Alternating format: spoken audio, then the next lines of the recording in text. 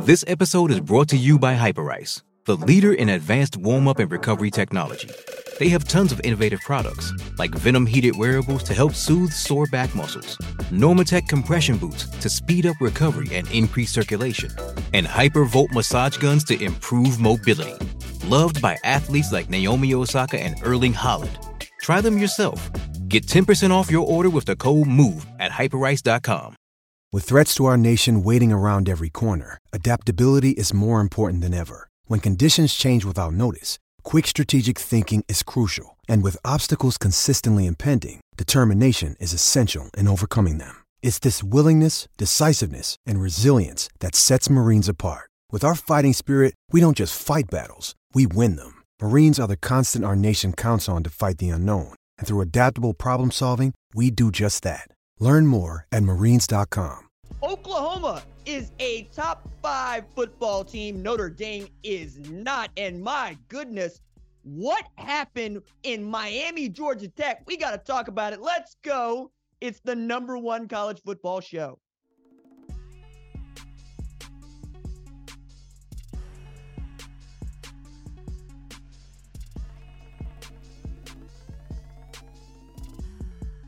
What's up, kinfolk? It's RJ Young. I am not on a step mill. Thank you for watching on the Fox Sports app, YouTube, or listening wherever you get your podcast. Today on the show, we have to recap last night's Saturday night games, a couple of thrillers. We did not expect them to be thrillers, and a couple of stompings, and we did not expect them to be stompings. And let's start with the first stomping that we did watch last night, which, credit to Georgia. They beat Kentucky 51-13. Goodness me. #1 Georgia blows out #20 Kentucky 51-13. That's the headline here. I remember it being 34-7 at half, and I wondered whether or not Kirby Smart was actually going to step on the gas. Because remember, I had been asking, where the hell is this dominant Georgia football team that I'd seen for the last 2 years? So much so that the rankings for me reflected Michigan being a much more dominant team. They stomped out Minnesota, by the way, 52-10. I mean, you name your number for Michigan right now, but this was also the best game of Carson Beck's life against a Mark Stoops defense, which is no small thing. 28-35 for 389 with 4 TDs and a pick. But when you got Brock Bowers, who carries the mutant gene, feels like it should be a little bit easier for you to win football games. And that's really what separates great teams. Great teams have great playmakers, and Brock Bowers is one. This is the second game in a row where he's had 130 receiving yards and a TD. Now, they needed him to show up against Auburn. They did not against Kentucky. And the defense for Georgia played like a Kirby Smart defense is expected to play. Ray Davis had gone for 280 yards on 26 carries against Florida the week before. This week, he was held to 59 rush yards on 15 carries. Demonstrative for Georgia, but, they still got some things to do, and I don't think it's the #1 team in the country. I still think that's Michigan. Georgia's got to do some more for me to believe that they're dominant enough to be the first modern football team since integration, at the very least, to win 3 consecutive national championships. Let's go to #25, Louisville. Stop it out, #10, Notre Dame, 33-20. Did not see this one on the bingo card in preseason. Did not see this one on the bingo card even a couple of weeks ago, because I thought Notre Dame acquitted itself very well against Ohio State in a loss, 10 men or not, and then came back, went on the road, got a gutsy win against a great Duke team. Feels like, hey, all they got to do is take care of their business the rest of the way. They could probably slide into the college football playoff, but we did not expect the Brom Corp to show up in Louisville and absolutely throw down like their middle name is Muhammad Ali. Because them dudes came out and punched Notre Dame in the mouth, and Notre Dame had no answer. Now, this is also weird because Sam Hartman was the quarterback at Wake Forest last year, #10 in the country. Louisville beats them. This year, he's quarterback at Notre Dame, #10 in the country. Louisville beats them. But it's a little bit bigger than that because Sam Hartman also had been coming into this game really on a flyer. 145 straight passes without an interception. And then he threw 2 that mattered and 1 that didn't against this Louisville defense. But more than that, it's one thing to see that the offense isn't going well, or even the passing game isn't going well for Notre Dame, because you got Audric Estime back there, and you got some tools, right? Chris Tyree dropped a pass that was in the bucket that I think would have gone for 6. Maybe it changed the complexion of the game. People want to talk about him being a converted running back and going, hey, catching the football, still catching the football. All right. But to see a Jeff Brom team not just win, but put up 185 yards on the ground and 143 from one dude, I don't know what Al Golden's going to tell you that's going to make you feel better about the defense after that, because Jeff Brom's teams throw the football quite a bit. That's how they win football games at Purdue, right?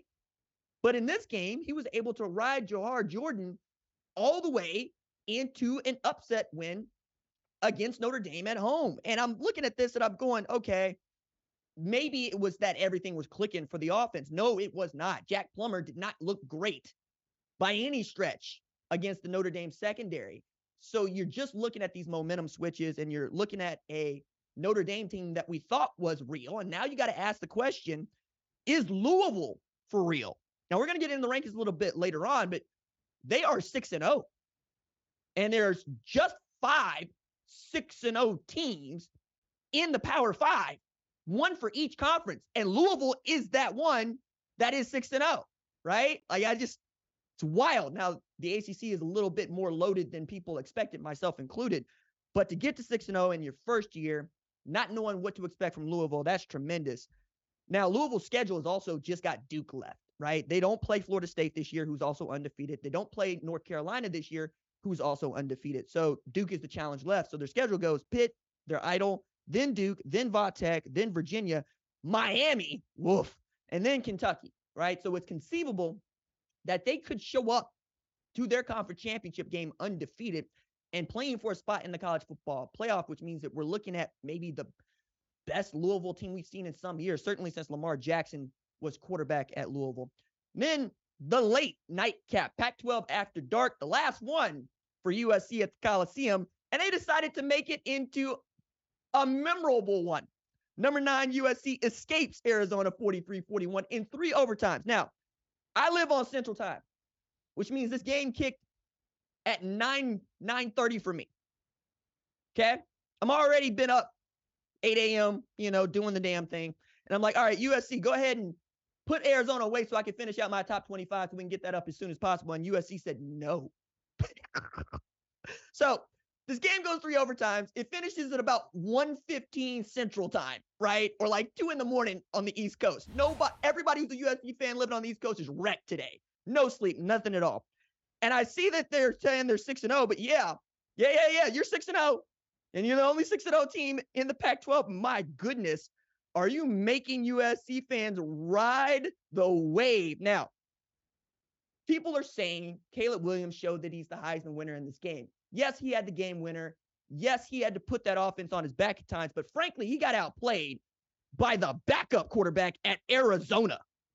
Noah Fafita went, 25 or 35 for 303 with 5 TDs and a pick. 5 passing TDs, 300 yards passing against that Alex Grinch defense that I know USC fans love so much and that Oklahoma fans try to be like, we told you that's just the defense. Again, it's the backup at Arizona. And it's at the Coliseum. There's no stupidity over there in Tucson, right? No fluff over there in Tucson. You're at home. They lit the torch in the fourth quarter and everything. And you still managed to you could have won this game. And you can't even kick a field goal. And when you go to try to kick the field goal, it's like watching a toddler try to kick a field goal. It was just Keystone Cops out there. And the more this game went on, the more it felt like Arizona's going to find a way to win this. So, again, kudos to USC for surviving. But this is 3 straight games that they've had to survive now. You've given up 28 to Arizona State and 535 yards. You gave up 41 to Colorado and 498 yards. You gave up 41 to Arizona and 506 yards. Giving up 500 yards a game and damn near 40 well, not damn near 40 because 28, 41, 41, but you get the point here. The point is that if you're a USC fan, you're going into the game going, we're going to score 40. That's what's going to happen. We're going to score 40, but you have to actually ask the question, are we going to win? Yes, Oklahoma fans have been trying to tell USC fans, yes, you're going to win football games, but you ain't always going to like it. And everybody's like, a win is a win. Till you get to the college football playoff and LSU puts 63 on your skull. Or you get to the college football playoff and you're up 31-14 with 6 seconds left to go in the first half of the Rose Bowl in a college football playoff game for a bid to a national championship. And your head coach decides to squib kick the ball to Tay Crowder. Tay Crowder drops dead on the 47-yard line of Oklahoma at the time and changes the complexion of the football game that Georgia ends up winning. Again, a game where Oklahoma put up 48 points and lost by a full touchdown. USC fans will know, oh, damn, Lincoln Riley squib kicked against Arizona too, and let Arizona back in the game. I'm trying to tell you, look, when you got Lincoln Riley coaching your football team, you're going to win a lot. You are probably going to win a Pac-12 championship, maybe this year, if not a Big Ten championship down the line. Maybe make college football playoff, if not this year, down the line. But the defense is the defense. So buy the ticket, take the ride. Again, I be on your message boards, and I know a lot of Oklahoma fans be on your message boards trying to be like, hey, dog, we try to tell y'all that this is what it's going to be like. We thought y'all was lying. Nah, this is just what it's going to be like. Again, they're 6-0. They're undefeated. But the way that you felt about Oklahoma in 2021 when they went to 9-0 and then things fell apart, just gird your loins, SC fans, because again, you're only at the halfway point of this here ride, and you bought a whole ticket. Okay, they get Notre Dame next week, for which Big Noon is going to go, and I think that game's going to be a lot of fun, but certainly now, Notre Dame's playing spoiler, which I'm sure Notre Dame did not want to do against USC. They wanted to be playing for the college football playoff spot, but certainly if SC loses to Notre Dame, that's going to put a dent in their aspirations of getting to the college football playoff, especially knowing that the winner of Oregon-Washington is going to feel like the front runner for the Pac-12, right? And that game ought to be outstanding. I'm looking forward to that one as well. USC's got Utah left, which is a good football team. Cal, nobody knows whether or not they're going to show up to play USC or not based on what they did against Oregon State last night. Washington, who's good. Oregon, who's good. UCLA, who I think is good. So you still got a ways to go here. And it's by no means an easy schedule. So you run through this. Yes, you will make the playoff, but will you give up 45 when you score 42? You know, it's one of those. USC will keep getting away with this. I know we say it, but I got to say it. They can't keep getting away with this. Yes, they will. Yes, they will. Because they got Caleb Williams. They got Marshawn Lloyd. They got Brendan Rice. They got Dorian Singer. They got Taj Washington. Kalen Bullock. My goodness, play of plays. But again, that's the defense. Feast and famine. They're going to get sacks. They're going to get turnovers. They're going to give up 40. All right. Georgia Tech stunned number 17, Miami, 23-20. All right. So when I'm doing the top 25 late at night, I'm always trying to shuffle it around and, make some contingencies for, I don't know, what happens if USC loses to Arizona? Where do I put them in the ranking? What happens if Miami loses to Georgia Tech? Was not one that I was thinking I would have to go through. And that game felt like, okay, Miami's going to find a way here, because you're watching the game. You could see they're moving the football. Don Payne had 106 rush yards on 24 carries. Tyler Van Dyke threw for 288. And yet and still, Georgia Tech was in the game until they weren't. So with the ball, Miami, all they have to do, time running out, is take a knee. That's what they got to do. Take a knee, seal this victory. But Mario Cristobal chose to hand the ball to Don Payne Jr. Don Payne Jr. fumbled the football.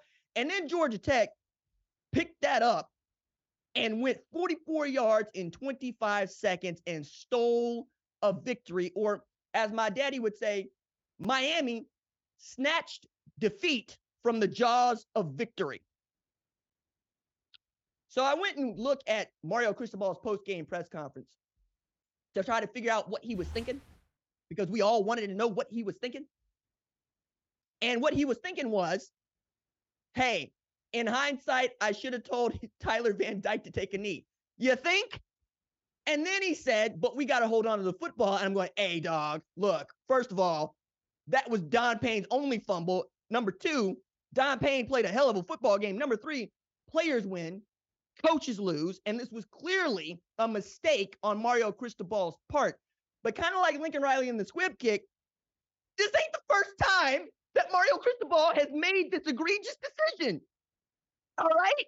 So I'm looking at this. 2018, Oregon and Stanford. Here's the setup. Oregon leads Stanford 31-28 at home. So there's no crowd noise, right? All you got to do is take a knee and run out the clock. But instead of taking the knee, Mario Cristobal decided to hand the ball to C.J. Verdell on a 2nd and 2. C.J. Verdell put the ball on the ground. 51 seconds left for Stanford and the Cardinal. They go down the field. They get the win. So we're not even learning from our past mistakes, which, by the way, is what football coaches hate. Every football coach in America says, hey, make the mistake one time, but learn from it. Now we got Mario Cristobal making the same mistake 5 years apart and ruining an undefeated season for Miami. Not because the players didn't play well, not because Georgia Tech outplayed them, but because he made a coaching error. That's tough. That's tough, you're Hurricanes fan. That's tough. But you know what? It's a Miami thing. Maybe I wouldn't understand. Isn't that what they say? Who? Miami? Who? Miami? So which gets me to the top 25 ranks here. I was a little bit more harsh in Mario Cristobal in Miami for how they lost that football game, but the AP was not so much, right? The AP's got them at 25. I knocked them out. A&M ain't nobody, and that's who they beat. And then you're losing to a Georgia Tech team that we all know is not any good, okay? And losing to them wearing your Miami Night jerseys at home in Coral Gables. See, this is what happens when you just go to a private university and everybody wants to just take it out on you. Because this is, Miami want to be a part. Miami want to be what they are. Georgia Tech go down there, an engineering school, and do the damn thing. So I'm looking at the AP's top 25, and they've got Florida State at 4, Oklahoma at 5. I got Oklahoma at 4 and then Florida State at 8. But I think the story here is Oklahoma, who now has the best win of anybody in football, thanks in large part to Notre Dame. Okay? So if you were here Saturday night, you heard me say, I thought Ohio State had the best win of anybody in the sport because they beat Notre Dame and South Bend. There are others that said Texas had the best win in the sport when they went to Alabama to beat Alabama in Tuscaloosa. But because Notre Dame held that L last night from U of L, that win doesn't look so good for Ohio State anymore. And we know what kind of a team Texas is. So I decided to rank them accordingly. I think right now, nobody has any guff with Oklahoma, not just a top 5 team, but as a team that is in position to secure another seat at the college football playoff. All they got to do is take care of their own business. But for Oklahoma fans, it's way different than 2021. It's way different than 2019. It's way different than 2018. And it's way different than 2017. Do you know why? I will tell you why. Because unlike USC, Oklahoma has an outstanding defense for the first time since I was literally in high school. I'm a grown-ass man. I own a house. I got advanced degrees. I left a PhD program to do this job. That's how long it's been. Brent Venables got them dudes believing. Danny Stutzman, Jared Kinnick, Rondell Bothroyd, Billy Bowman, Peyton Bowen, Gentry Williams, Woody Washington. Them dudes is for real. And I've said it, and you've heard it said. Everybody can score in the college football playoff. Everybody. Not everybody can stop people from scoring in the college football playoff. That is why we've always looked at that 4 spot and been like, oh, okay, it's best of the rest. But this year, where it feels like there's more parity, at least in the top 10, feels like Oklahoma could be about it in a year where Georgia isn't as good as they were, certainly in 2022 and 2021. Michigan is Michigan, right? I think that is the only team that right now scares the hell out of everybody. But again, Oklahoma is in the spot that Oklahoma thought it was going to be in a couple years ago, but with a defense that can hold up this time. Dillon Gabriel answered the question. In winning time, he's about it. All right? I didn't know it for sure. I thought that Gabriel was the system quarterback that Levy needed, meaning that he knows the system and will run it well, but I didn't know he could do things like what Caleb Williams does at USC, which is hey, this is not working, I got to go do it myself. He did that against Texas, which is the best defense that Oklahoma's going to see all year. And he had 285 passing yards and 113 rushing yards.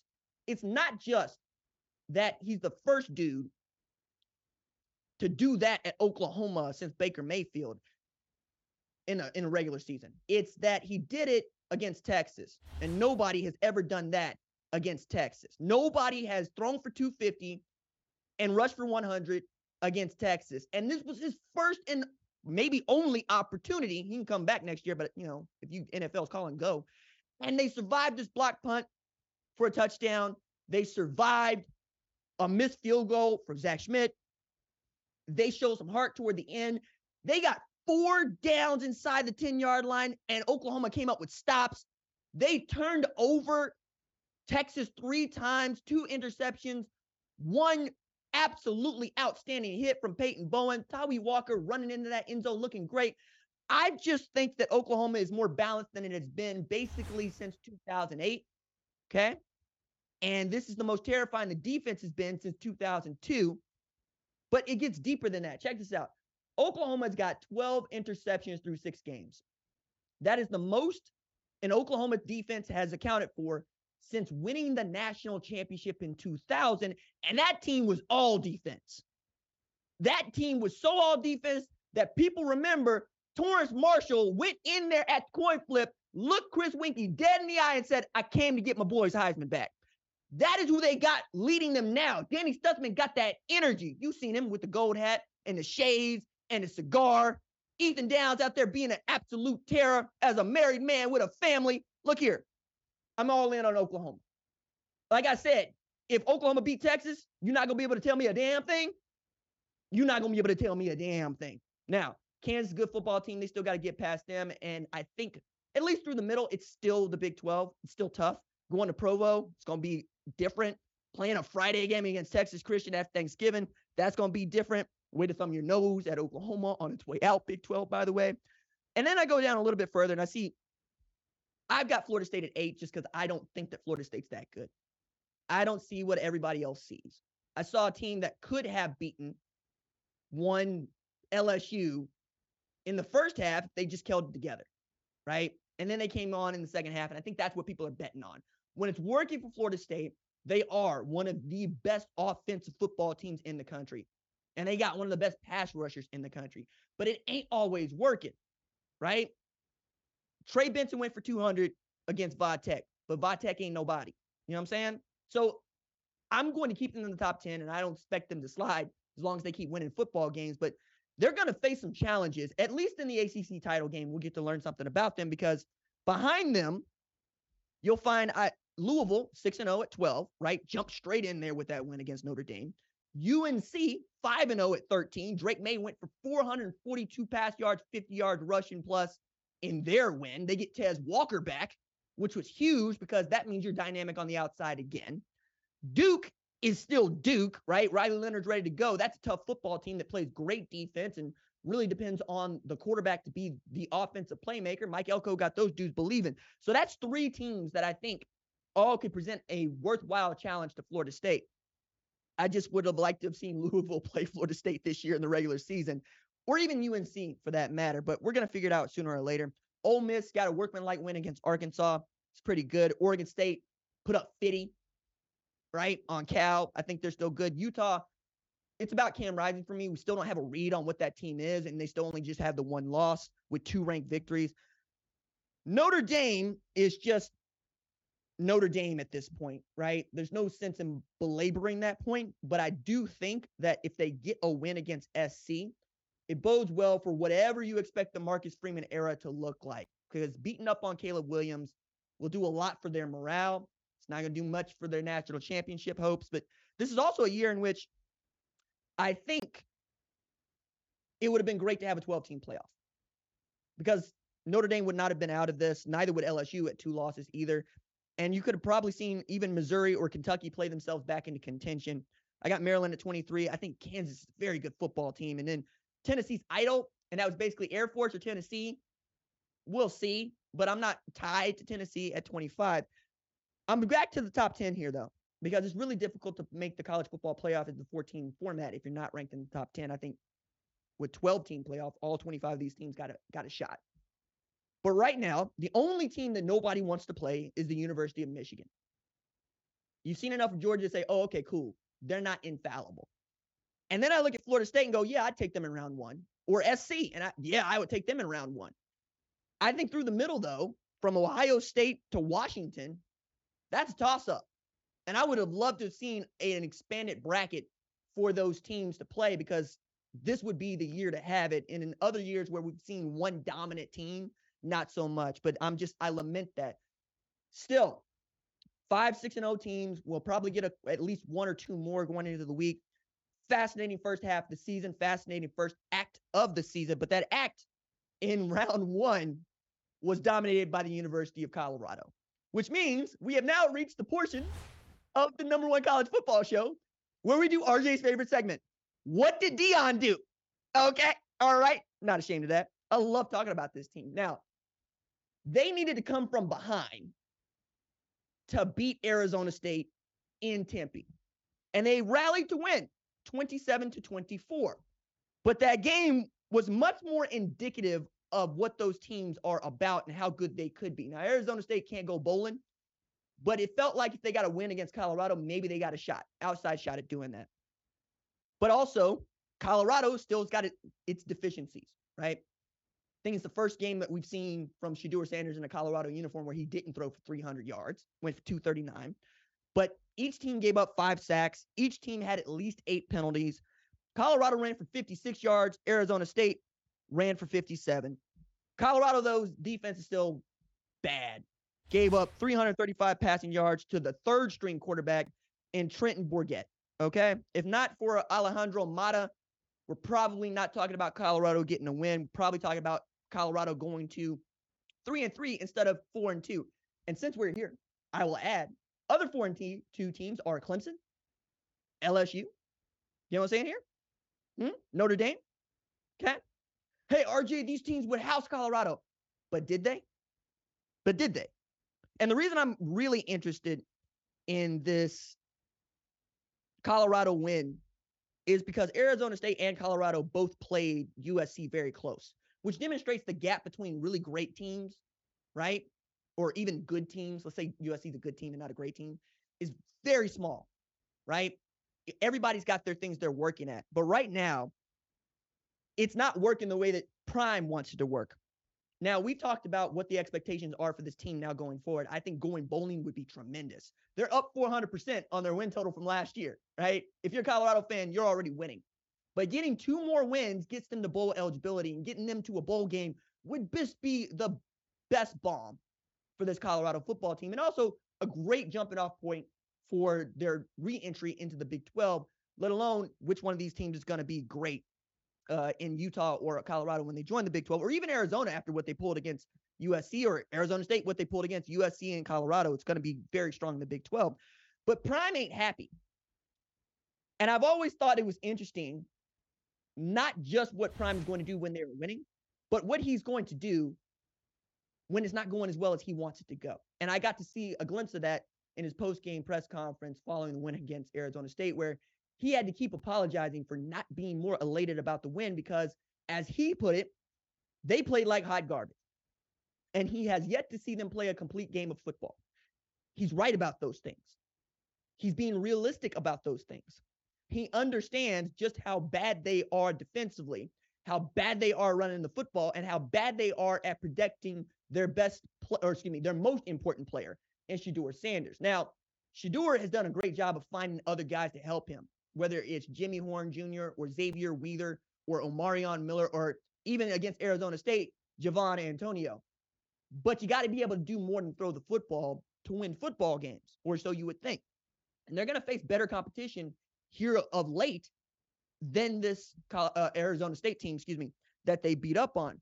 But I think the reason that he's pissed, and the reason that you should really pay attention, is Prime doesn't look at football the way that some of us look at it, as being extremely difficult to go win football games. You should be humble about winning football games. You should believe that, hey, anybody can lose.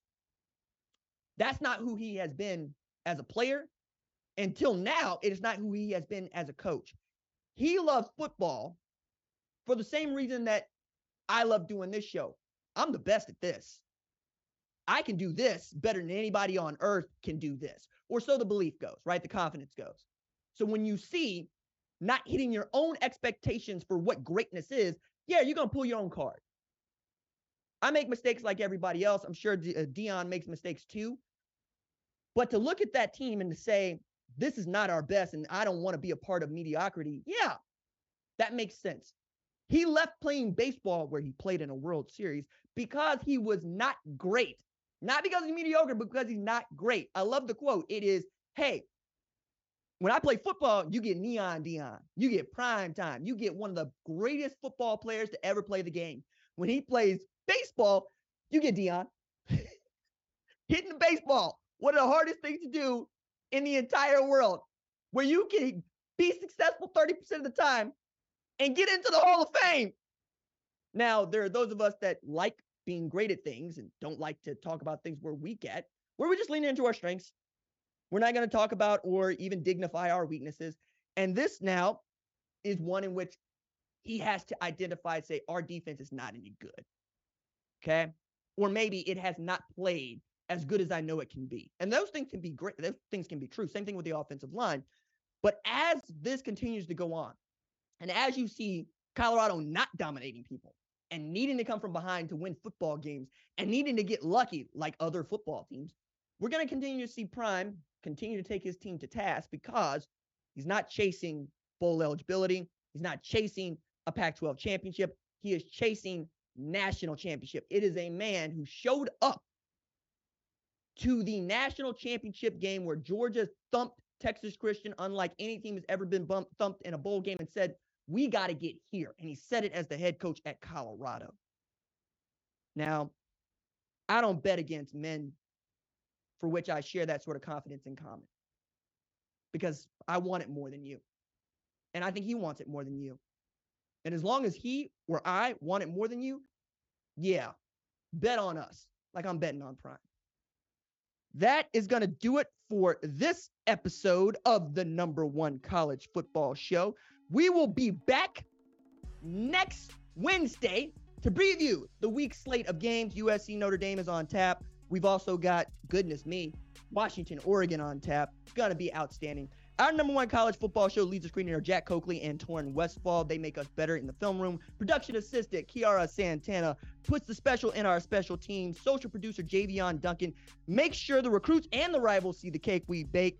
John Marcus is fighting on, sending in the signal. Senior producer Catherine Cordaji sees the entire field from the booth. Lead producer Tyler Wojak calls the plays from the sideline, and the play snaps on my clap. We'll see y'all on Wednesday. Until then, stay low, keep those feet grinding.